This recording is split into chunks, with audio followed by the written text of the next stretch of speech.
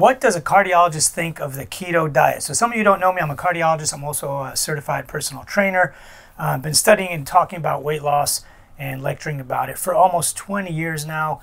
I'm going to go over all of the research and all the studies on what the science shows about the keto diet. Now, for all of you, before we begin, I know that diets are a bit of a sensitive topic to people because a lot of people view their diet as a religion. I tell people, and if you read my book, you'll find out that I'm diet agnostic. I really don't care what diet you follow. The research has shown that regardless of what macronutrient breakdown you follow, if the weight comes off, then your cardiovascular markers all improved. So back to keto, which is what we're trying to get at today. So there's been a lot of talk in the news. Now, the keto diet, for those of you who don't know, it's a high fat, high protein, almost no carb diet, similar to Atkins and South Beach. Atkins came out in the 1990s, and it was more high protein and low carb.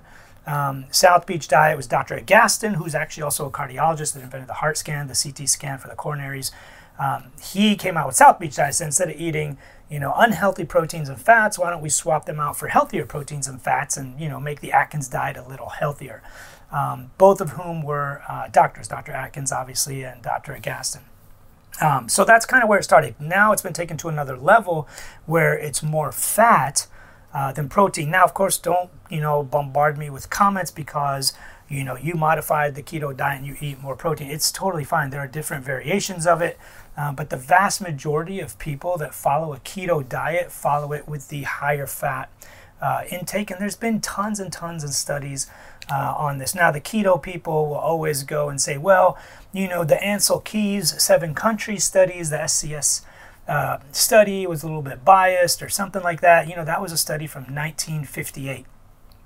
There have been thousands of follow-up studies now talking about red meat and saturated fat and all that and how it relates to heart disease. So first of all, you can do the keto diet if you want to. If you feel that that's a really good way for you to adhere to a calorie restriction, then have at it. Do the keto diet. Now, there are some people that should not do the keto diet or keto style heavy fat diets.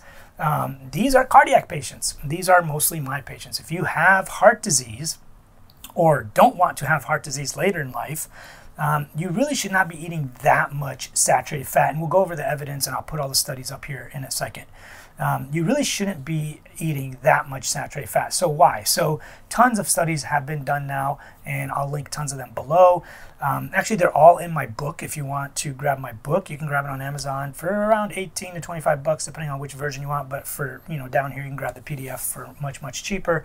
But either way, the studies will be listed and you'll have access to all of them. But saturated fats have been shown without question now. Like anybody who tells you, well, no, saturated fats are good for you, a little bit is good for you. And if you're super lean and you're not overweight or morbidly obese, you don't have high inflammation, the number one cause of inflammation is obesity. If you're very obese and overweight, saturated fat in red meat takes a toll on your body. Saturated fat in red meat especially is very atherogenic. There's not a single study, you won't find a single study that shows that red meat doesn't raise cholesterol.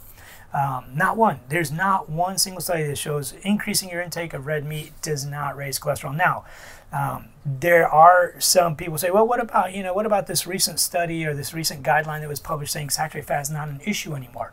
That was October 2019. There was this group of people that looked at one single study where they took people who ate about 10% of their total calories from saturated fat and lowered it to like 8 or 9% or something around that much. They were eating like 10 to 12% of their calories from saturated fat, lowered it to like 8 or 9%, and we really didn't see a difference in cardiovascular outcomes. So the problem with that study, if you actually read it or read other studies, and I always tell people you have to look at the totality of evidence. One single study and then changing the guidelines based on one single study is just insane.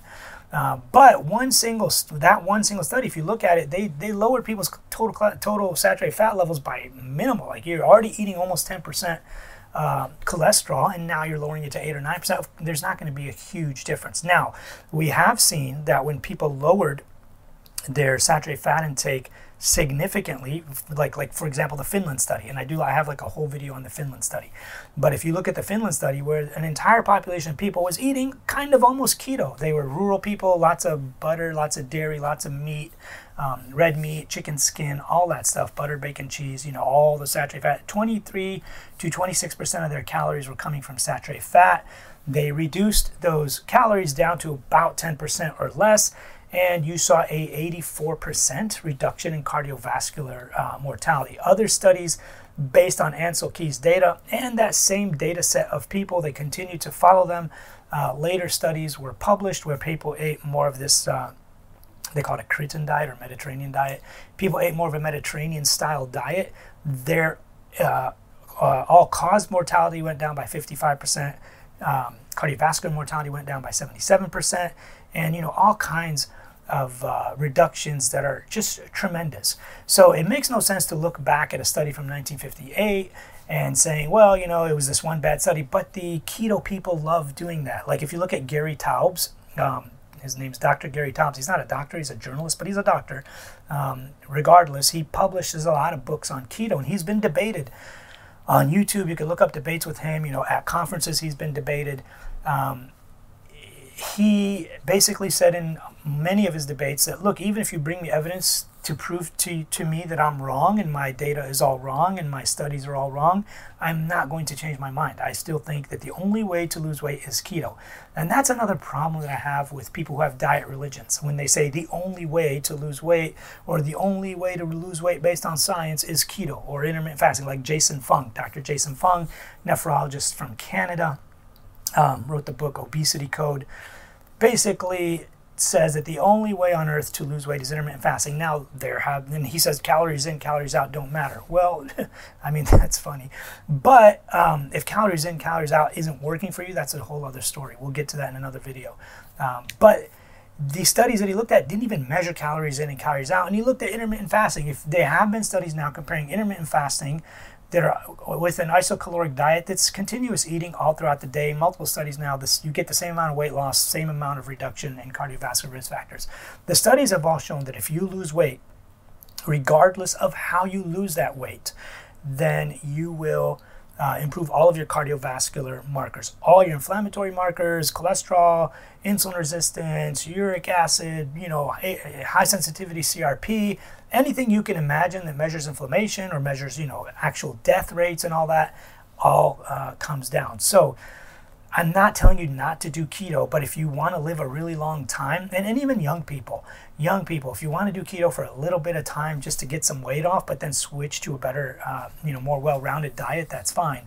The other issue, I tell people the only diet that's ever been proven to reduce all, cardiovascular mortality and reduces about 12 different kinds of cancer is the Mediterranean diet. And if you don't know what that is, it's easy to look up.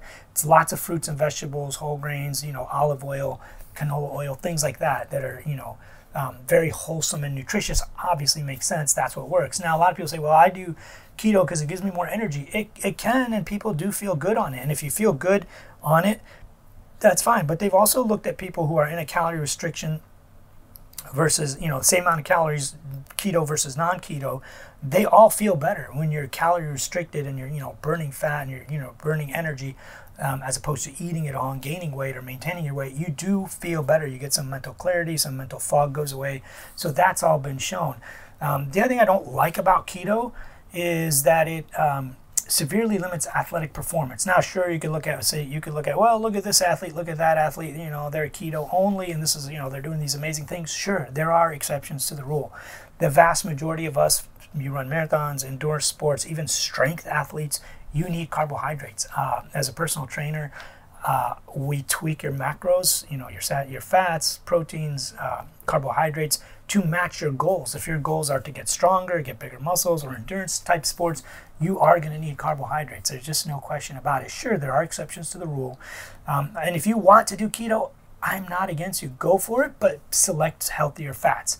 The Cretan diet or the Mediterranean diet, a lot of studies have been done where they just took out saturated fat and substituted it for polyunsaturated, monounsaturated. Significant reductions in mortality, all-cause mortality as well as cardiovascular mortality. So that would be my thoughts on the keto diet. If you enjoyed it, grab my book. All the studies are in there, and I'll put some of them on the screen as well as in the links below.